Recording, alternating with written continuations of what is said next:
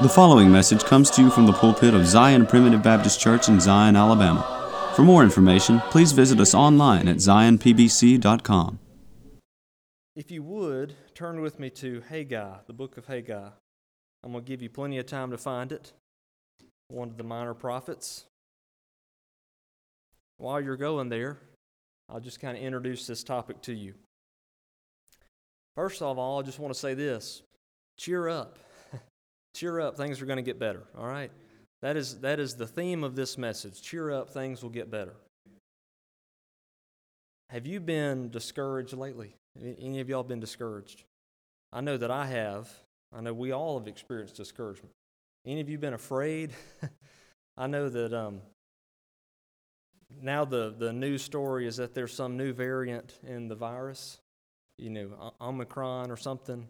If you're listening to this in the future on this recording, we may be to Omega by now on the variants. I don't know. But, the reality of the situation is cheer up. Things will get better, right? You ever heard this? Just wait. Brother Buddy, he kills me when he says this. Just wait. Just wait until the new wears off, right? Just wait till your taxes come due. Just wait till you're 30. Or just wait till you're 40. Or just wait till you're 50 or 60 or 70. Right? Just wait till you have to start getting your physicals, right? All right, it's beautiful things to look forward to in your life. So don't get too encouraged. We want you to stay discouraged. So just wait. Just wait till your body starts aching, right? I'm in trouble then. I have aches already. Just wait until you get your first diagnosis, and then you have to be on medication for the rest of your life, right? Just wait till your hairline starts to recede, or you start outgrowing your pant sizes, right? These are all great things we have to look forward to, everybody. Or as Brother Buddy says, just wait till you have kids, right? Just wait till you have kids, or just wait until they're teenagers, or just wait till you have to get insurance on their cars, right? Just wait till those boys start putting holes in the sheetrock, or just wait till those girls start dating. It's going to get worse. Everything's going to get worse in the future. How about this? Just wait until all of this garbage in this world is all gone away, and just wait till you are in the presence of your Savior in joy forevermore. How about that? Let's just wait for that. Amen. Let's not be discouraged. Things are going to get better. You've been depressed? You've been afraid? The Lord tells us this. He says He has not given us a spirit of fear. What has He given us a spirit of? Of power and of love and of a sound mind. Wow, do you see a shortage of those things today? You see a shortage of power and of love and of sound minds?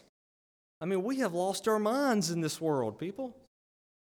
And it certainly has been a place of fear, a place of doubt, not much love going around out there, right? So much of what we're experiencing and seeing and dealing with could all be avoided with just a little bit of love, just a little bit, right? But there's no love. There's no sound mind out there anymore. That's our job. That's our job as God's people, is to be those lights in the world. Or what about this? Have you been afflicted with a case of the used to be? Man, I used to be really fit. I used to be really fast. I used to be really smart, right? Or back in the good old days, or back in my day, right? Back in the good old days, this church would be filled up with people. Back in the good old days, capital punishment. Back in the good old days, fill in the blank, right? I have found myself being there.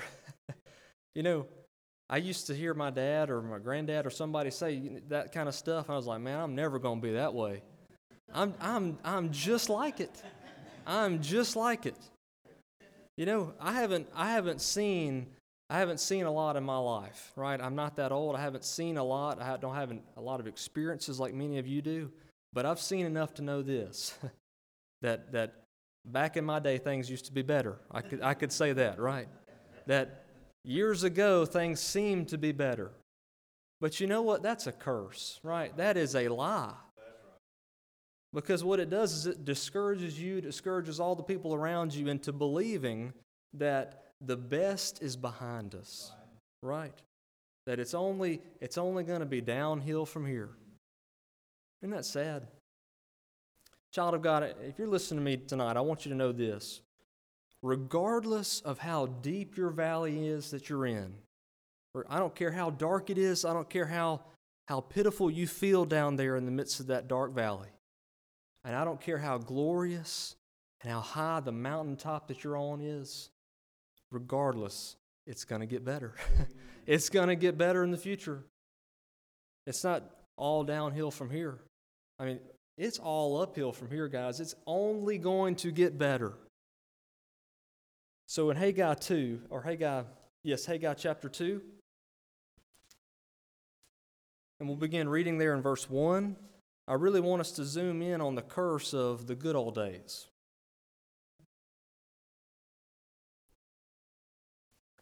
Because I've even found myself here, even in the past few weeks, thinking about the situation we're in, thinking back to the beginning of revival here at this church, and I've been getting stuck in the curse of back in the good old days, right? Back when multiple people were joining a day, and you know, Sister Lee is practically cannonballing into the baptistry, right? Back in those days. You can really discourage yourself when you start thinking that way. In the 7th month, in the 21st day of the month, came the word of the Lord by the prophet Haggai, saying, Speak now to Zerubbabel, the son of Shealtiel, governor of Judah, and to Joshua the son of Josedech, the high priest, and to the residue of the people, saying, Who is left among you that saw this house in her first glory? And how do you see it now? Is it not in your eyes in comparison of it as nothing?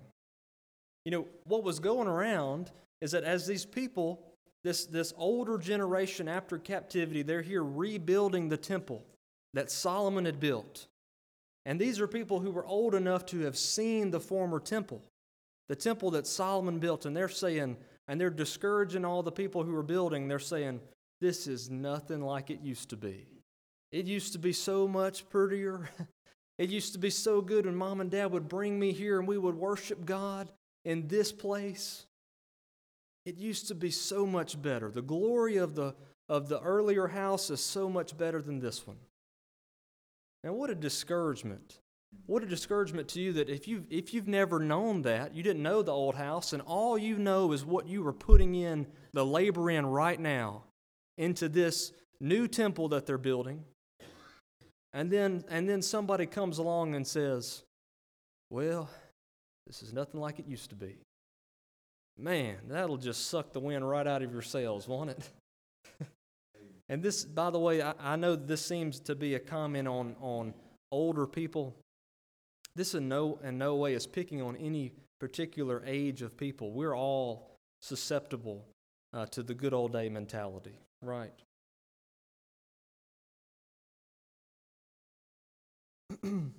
Verse 4, Yet now be strong, O Zerubbabel, saith the Lord, and be strong, O Joshua, son of Josedech, the high priest, and be strong, all ye people of the land, saith the Lord, and work, for I am with you, saith the Lord of hosts. He said, don't get caught up in whether it was better in the old days or whether it was better now. He said, don't get caught up in that. Just do the work.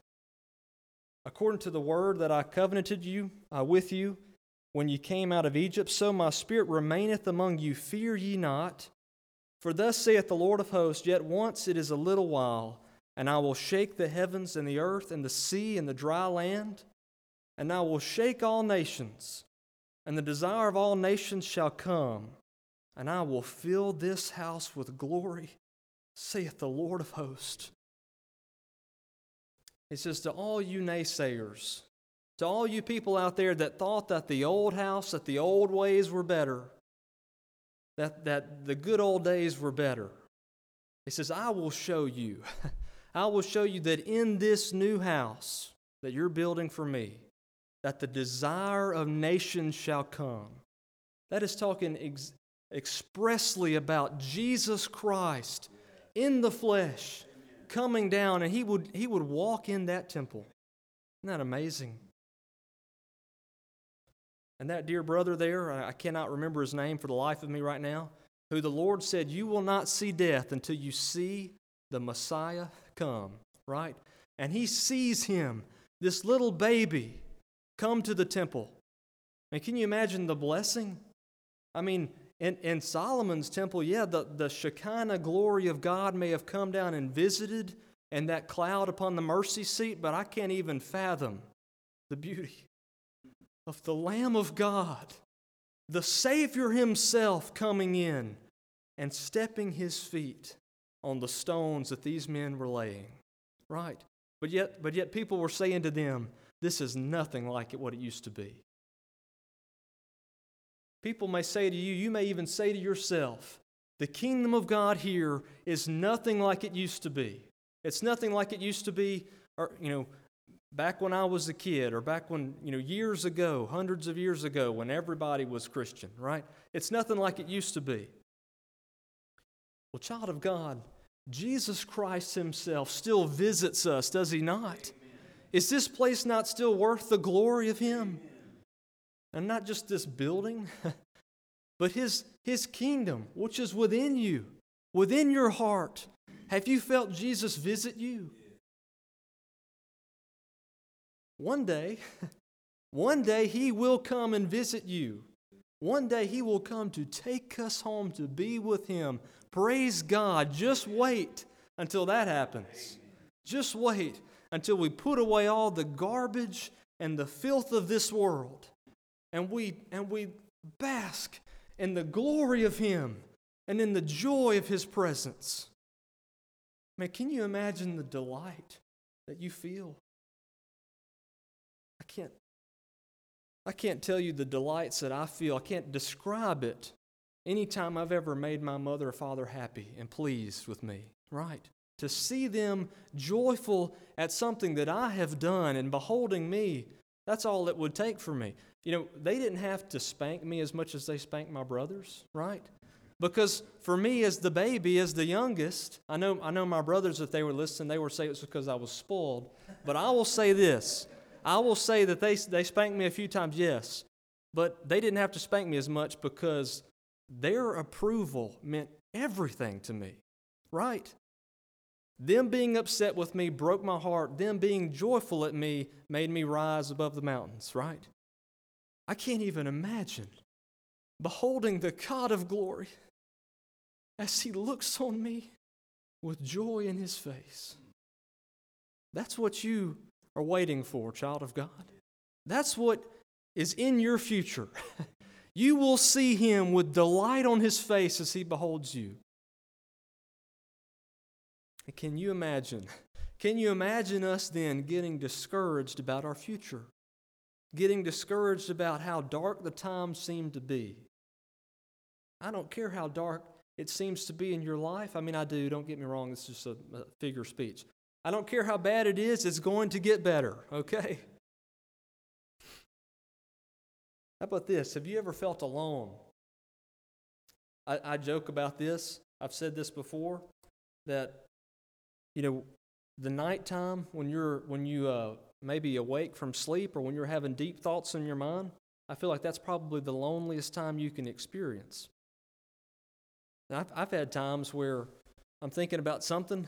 I'm thinking about deep and heavy things. And then my sweet companion, she leaves me. She goes ahead and she falls asleep. And then when Meredith is gone, right? Then it's just you and your failures and your thoughts all alone before God. That's a pretty lonely place. And you can easily get discouraged and say, Lord, I'm the only one that's trying. I'm the only one that's doing right. By the way, if you're saying that, you're wrong.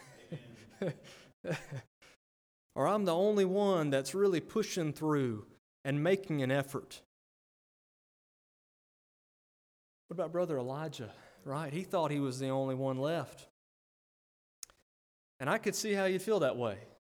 That battle on the mountaintop, when he was faced with hundreds of people against him, and it was just him and the Lord. You know, when Elijah ran away there, despairing for his own life, discouraged, and he comes to God and he says, Lord, I'm the only one left. So discouraged. That you want to know a tool that Satan uses? One of his most effective tools is to make you feel like you're alone. Right. He doesn't even have to make you alone. He can just make you feel like you are. And then before you know it, you don't have any hope left to keep marching on. You know, he can separate you. That's a technique also. You know, the wolves that are hunting the sheep, right? What do? They don't just attack the whole flock. They begin to separate people out and they get the lamb off by itself, and that's when they attack, right? Well, if you find yourself drifting away from the kingdom of God and you're one of those outliers, right? It would not be surprising if you get attacked. If you feel alone, if you truly are alone, then come back in. Amen. Come back in. That's what we're here for. That's why we're here together as blood-bought children of God. We have a blood-bought privilege to serve one another and love one another, encourage one another. But if you're like Elijah, you know, the problem with Elijah was not that he was alone, is that he forgot that God had preserved 7,000 other people. You know, there was a time when I was in high school, I'm sure many of you have experienced this, and I was going through classes and everything. I sat there and I was like, I'm alone. There's nobody else out here that cares about the Lord. I felt utterly alone. And you may have been feeling the same thing. You may have felt the same thing in your life. You know what's so amazing is that if you would have told me, John Morgan, don't lose heart. There are 7,000 other people just like you thinking they're alone, but they're not. That would have lifted my spirits, right? Actually, first I would have said, I don't believe it. I don't believe that. I don't buy that. You are not alone, child of God. Amen. God has preserved a people. And you may just be in good company with other people who feel the exact same way. I said this, I believe I was at 5 Mile when I used this example. There I was talking about being light in the world. I remember being in law school class. It was family law, which you would think when you were signing up for that class, oh, that sounds like it's going to be family-friendly, family-oriented. No way. Family law is all about divorces, custody disputes. It's all about how, gay marriage works and everything, about all these weird surrogacy relationships and dark things, right? And the agenda that was being pushed by the professor was very much left wing, right? And I was feeling in darkness, and I was sitting there thinking, am I alone in here? And despairing. And then one of my friends spoke up and he said, now I may be about to be public enemy number one, but and he just spoke exactly what he believed on the topic. He was not afraid. And then it made me think, well, there's another that feels the exact same way that I do. That's how easy it is to be a light to somebody. What's convicting to me is that if I would have not spoken up and he not have spoken up, we wouldn't have known about each other. Let's be lights. Let's be encouragements to one another. God said in the very beginning when he made Adam, he said, it's not good for man to be alone. Now, I know that was specifically talking about that level of companionship between a man and a woman. But also it gives us some insight into how God made us, right? He made us as social beings. He himself is a social being, right? He is a triune God. He's not just a lone wolf out there. He is a triune God, a three-person Godhead. And so we ought to be fellowshipping with one another. And I can't even begin to unravel or to estimate the damage that this pandemic has had on the lives of God's people. Right. Of their walk with the Lord, sure, but even their mental and emotional health. You are not designed to go through this life on an island, separated from your people, separated from your loved ones. And we were trying to visit somebody in the nursing home, was that last weekend or so? And we were not allowed to go in because you got to schedule a visit and all these regulations. And it got me to thinking about those poor people there. Those poor folks sitting in there wondering if their family has abandoned them, and the damage that they have undergone because they have not had that socialization and been with family. That's not how it's designed to be. That is not how it's designed to be. And I pray that the next time that shutdowns or the next variant or the next 3 variants or whatever that comes out, that we hold it together, that we have sound minds, and that we do not neglect the fellowship together. It is so important. It's not just that the Lord requires us to pray and to read His Word. He wants us to have each other's fellowship. Amen. If we do not have that, we begin to wither away. Amen. Imagine having a vine that's just detached from all the rest of the vine. It's not going to do a thing, right? You are going to dry up in your faith away from everybody else. Go over to Numbers 11. Moses felt alone.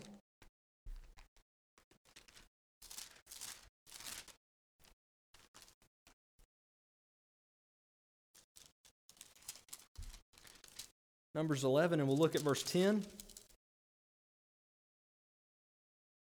Then Moses heard the people weep throughout their families, every man in the door of his tent. And the anger of the Lord was kindled greatly. Moses also was displeased. And Moses said unto the Lord, Wherefore hast thou afflicted thy servant? And wherefore have I not found favor in thy sight, that thou layest the burden of all this people upon me? Have I conceived all these people? Have I begotten them, that thou shouldest say unto me, Carry them in thy bosom, as a nursing father beareth the sucking child, unto the land which thou swearest unto their fathers? If any of you brothers called to the ministry begin to feel this way, discouraged at the work that you're having to do and laboring after the flock, I want you to remember what the Lord says here. What the Lord does for Moses. The Lord sends Moses help, okay? The Lord does give him some people to share the load with him. But I want us to remember this. He also says this, Whence should I have flesh to give all this people? For they weep unto me, saying, Give us flesh that we may eat. I am not able to bear all this people alone, because it is too heavy for me. He says, I can't carry all these people alone. He feels so alone. You know, one of the problems Moses is experiencing right now is that he is way overestimating his responsibility. Right? The image that he is giving back to God is as if he is carrying all these people in his arms.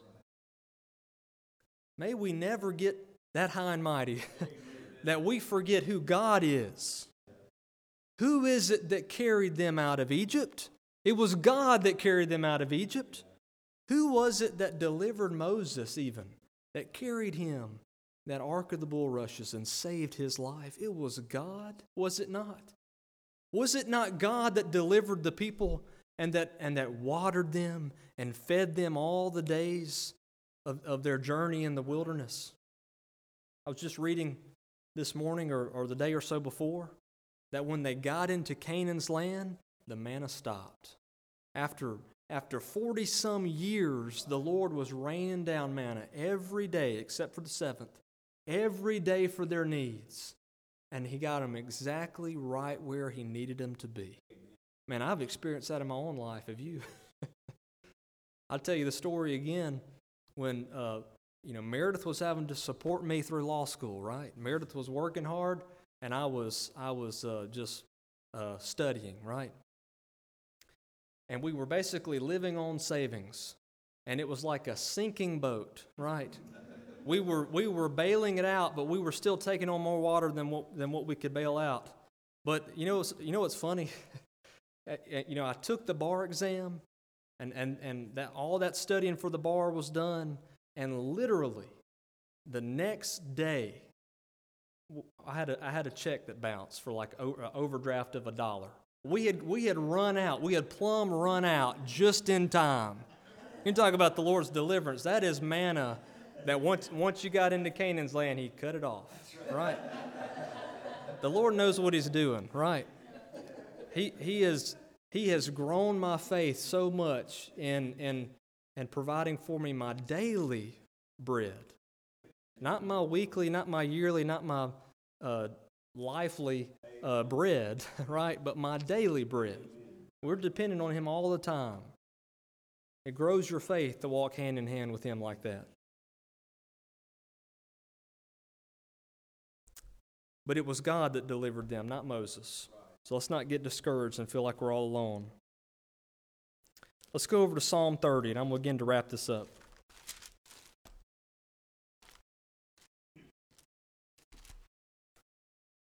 The 30th Psalm.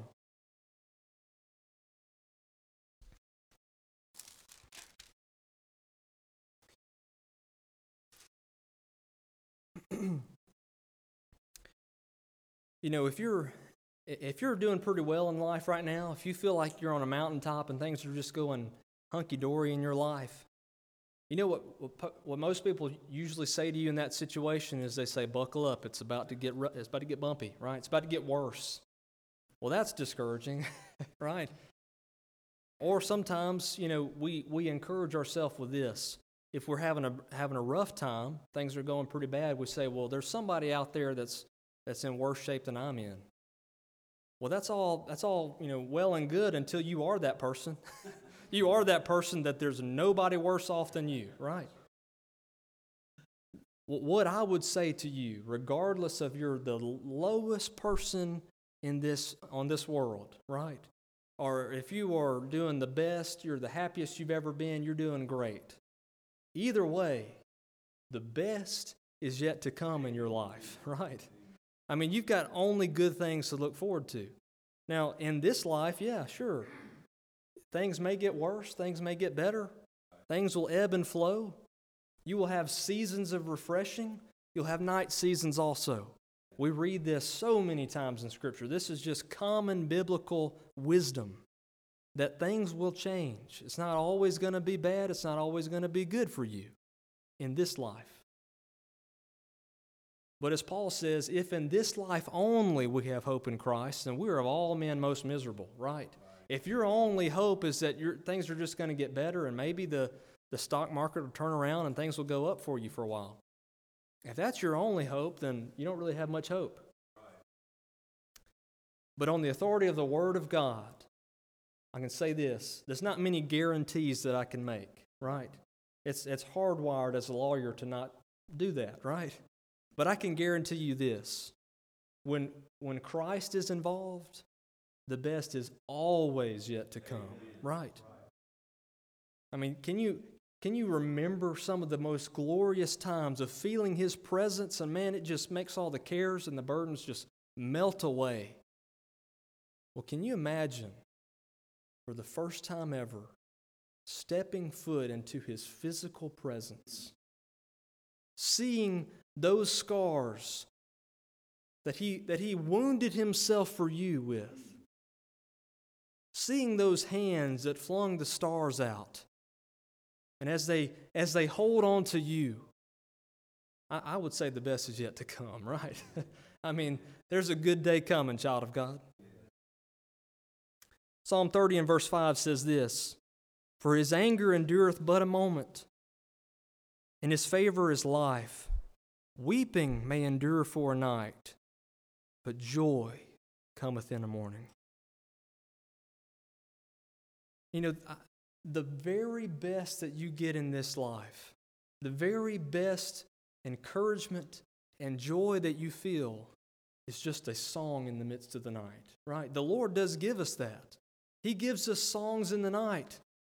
But this whole life that you're living right now is one long night season. But there is a morning coming, a morning so bright and so glorious that it is going to far exceed your greatest dreams of what it would be like to be in glory, to be with Him. You know, I'm excited. I'm excited to see my granddaddy that's passed away. I'm excited to see my other granddaddy, Brother Harold. I'm excited to see these people that I love and that I miss. But you know, Brother Chris has said it many times, it's not going to be heaven because they're there, right? I tend to think I'm going to be excited to see them, but I tend to think that on seeing my Savior, all of that is going to be just meaningless to me. That's who I'm going to want to see. That's who I'm going to run to screaming to lay my head on His breast. Joy cometh in the morning. I've shared that with you before, as I believe I tried to talk about songs in the night. And what a beautiful thing the morning sunrise can be when you've had a long, dark night. Right. I told you about that time I had that tummy ache. That tummy ache when I was a little boy. And I spent hours pacing the floor praying that the Lord would take that stomach ache away from me. And He never did until the morning came, right? Now, if I'd have just known, see, you learn so much in life.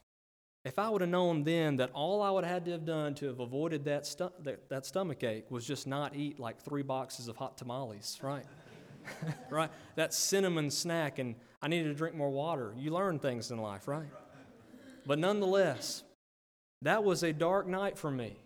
And I was begging for the morning to come. I know all of you are laughing because you've experienced far worse in your life, I'm sure. Dark nights are actually dark. But for me, that was pretty rough. When you're a little kid, that's pretty tough. And when I saw those morning rays breaking over the horizon, it was as if that stomach ache, I don't know if the Lord healed it then or if He just caused me to think of other things, but it just dissolved away. There's a morning coming where the little tummy aches of life are all going to dissolve away. And praise God. Praise God, regardless of what you're dealing with, if it's cancer, if it's death in the family, if it's coronavirus, if it's a downturn of the economy, if it's whatever, fill in the blank. Children of God can experience some really, really tough times.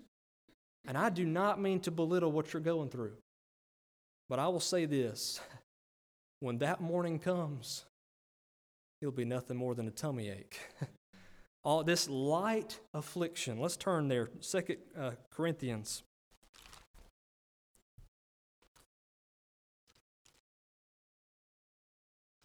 I want to read this to you, 2 Corinthians chapter 4.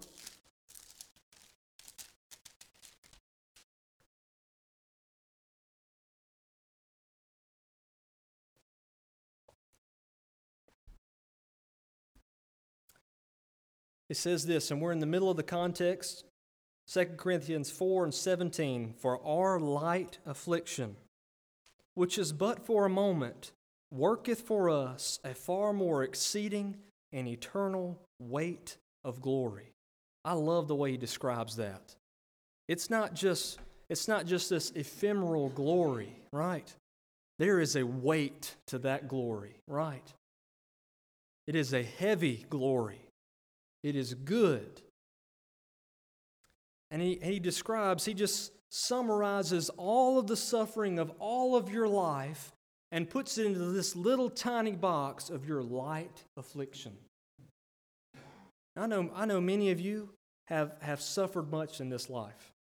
Many of you have experienced death of spouses, death of loved ones.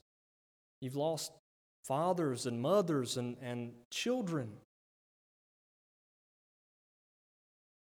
You've had to face many different presidencies, many different trying times in your life. But he just says it's a light affliction. Praise God. Now, it does not feel light in the middle of it, but praise God that one day we'll be sitting there together in glory, and we'll be saying, man, that was nothing. I can't even hardly remember that, right? I can't even remember which one was worse, when I got diagnosed for cancer or that tummy ache that I had when I was 10. It was all nothing now in comparison. Can you even fathom? Can you even fathom looking on God and seeing His smiling face look back at you? Oh, child of God, it gives me chills to think about Him in that way. To think about being there with you as we sing to Him. Man, the singing service tonight was so beautiful. As Brother Buddy leaned up to me and he said, don't mess this up. He said, don't quench the spirit now, right? and truly, the Lord was here. What a glorious thing. Can you imagine how good it will be when I'm not messing up the song service with my voice? Can you imagine what it's going to be like when the Lord is there and He has relieved us of the shackles of these bodies? And we could sing to Him and belt it out, not have to worry about our throats getting scratchy or running out of air to breathe or running out of the light of day. Because He will be there with us. Praise God. He created music. I just tend to believe He's going to be singing with us. Now, that's speculation, but He takes a lot of joy in music, I'll say that. Now, Romans 8, and we'll close here. I don't believe I could live with myself if I did not go to this passage.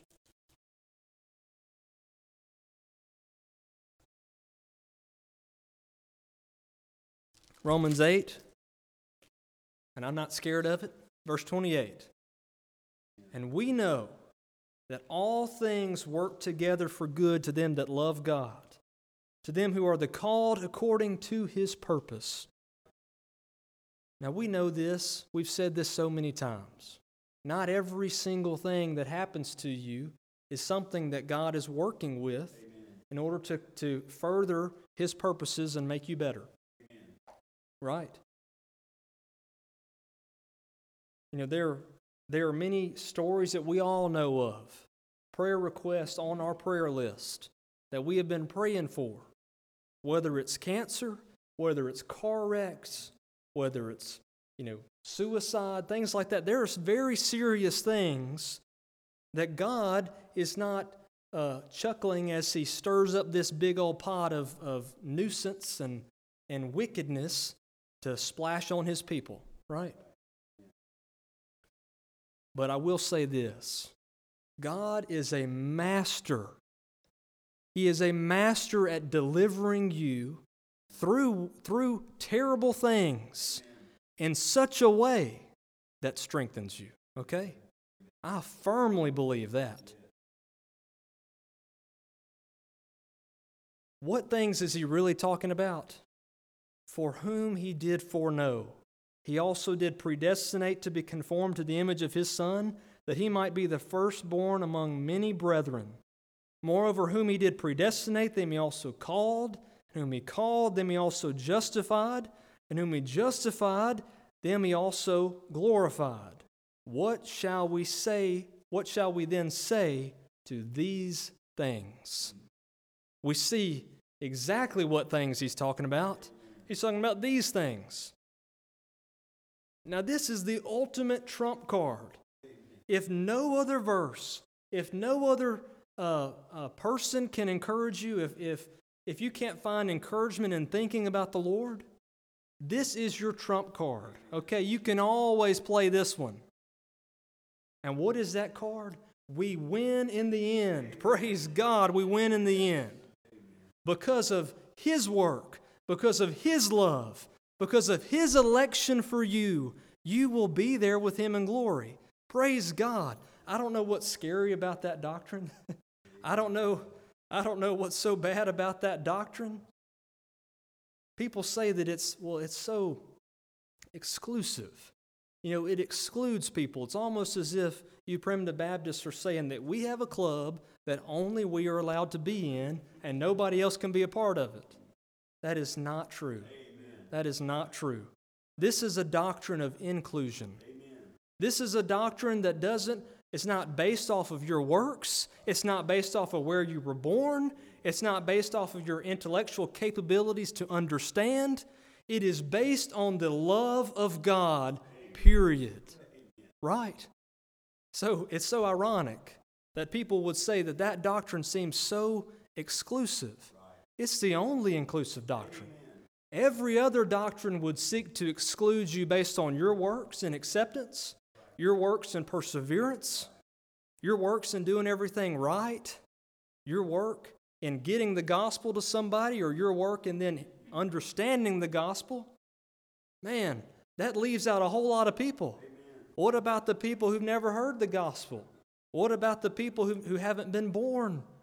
All those millions, 70-something million babies that have been aborted in this nation in the lifetimes of many of you since the 70s. What about those people who never had a chance to accept the gospel? What about those people with intellectual disabilities who cannot comprehend a concept like that? Now, you look at this and you say, this is inclusive teaching right here. That your God is not hindered by your abilities. He's not hindered by your disadvantages in society. He's not hindered by your language. He's not hindered by your mind. Amen. He loves His people and will not be denied their presence and glory. Amen. That is your trump card. Amen. You can play that anytime you need to get yourself out of discouragement.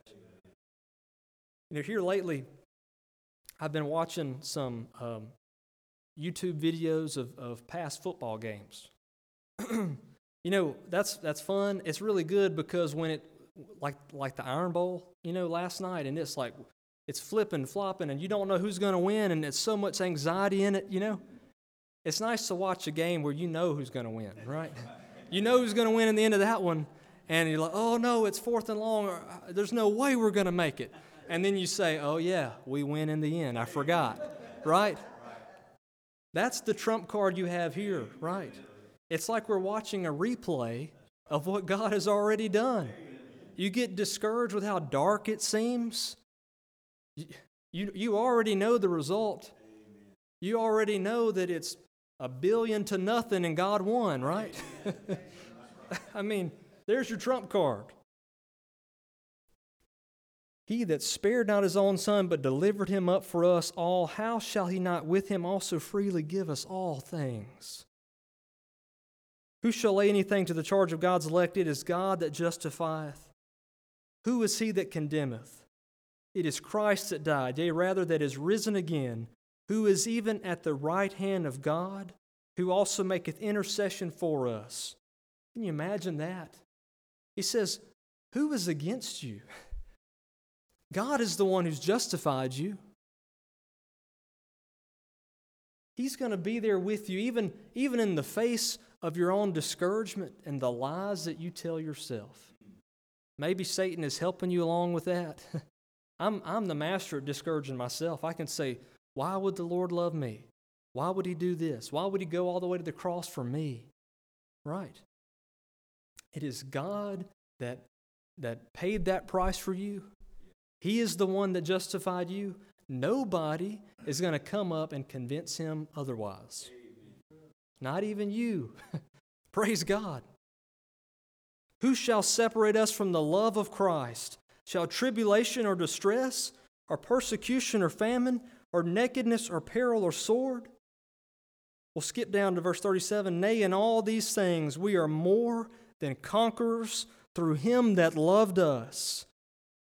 For I am persuaded that neither death, nor life, nor angels, nor principalities, nor powers, nor things present, nor things to come, nor height, nor depth, nor any other creature shall be able to separate us from what?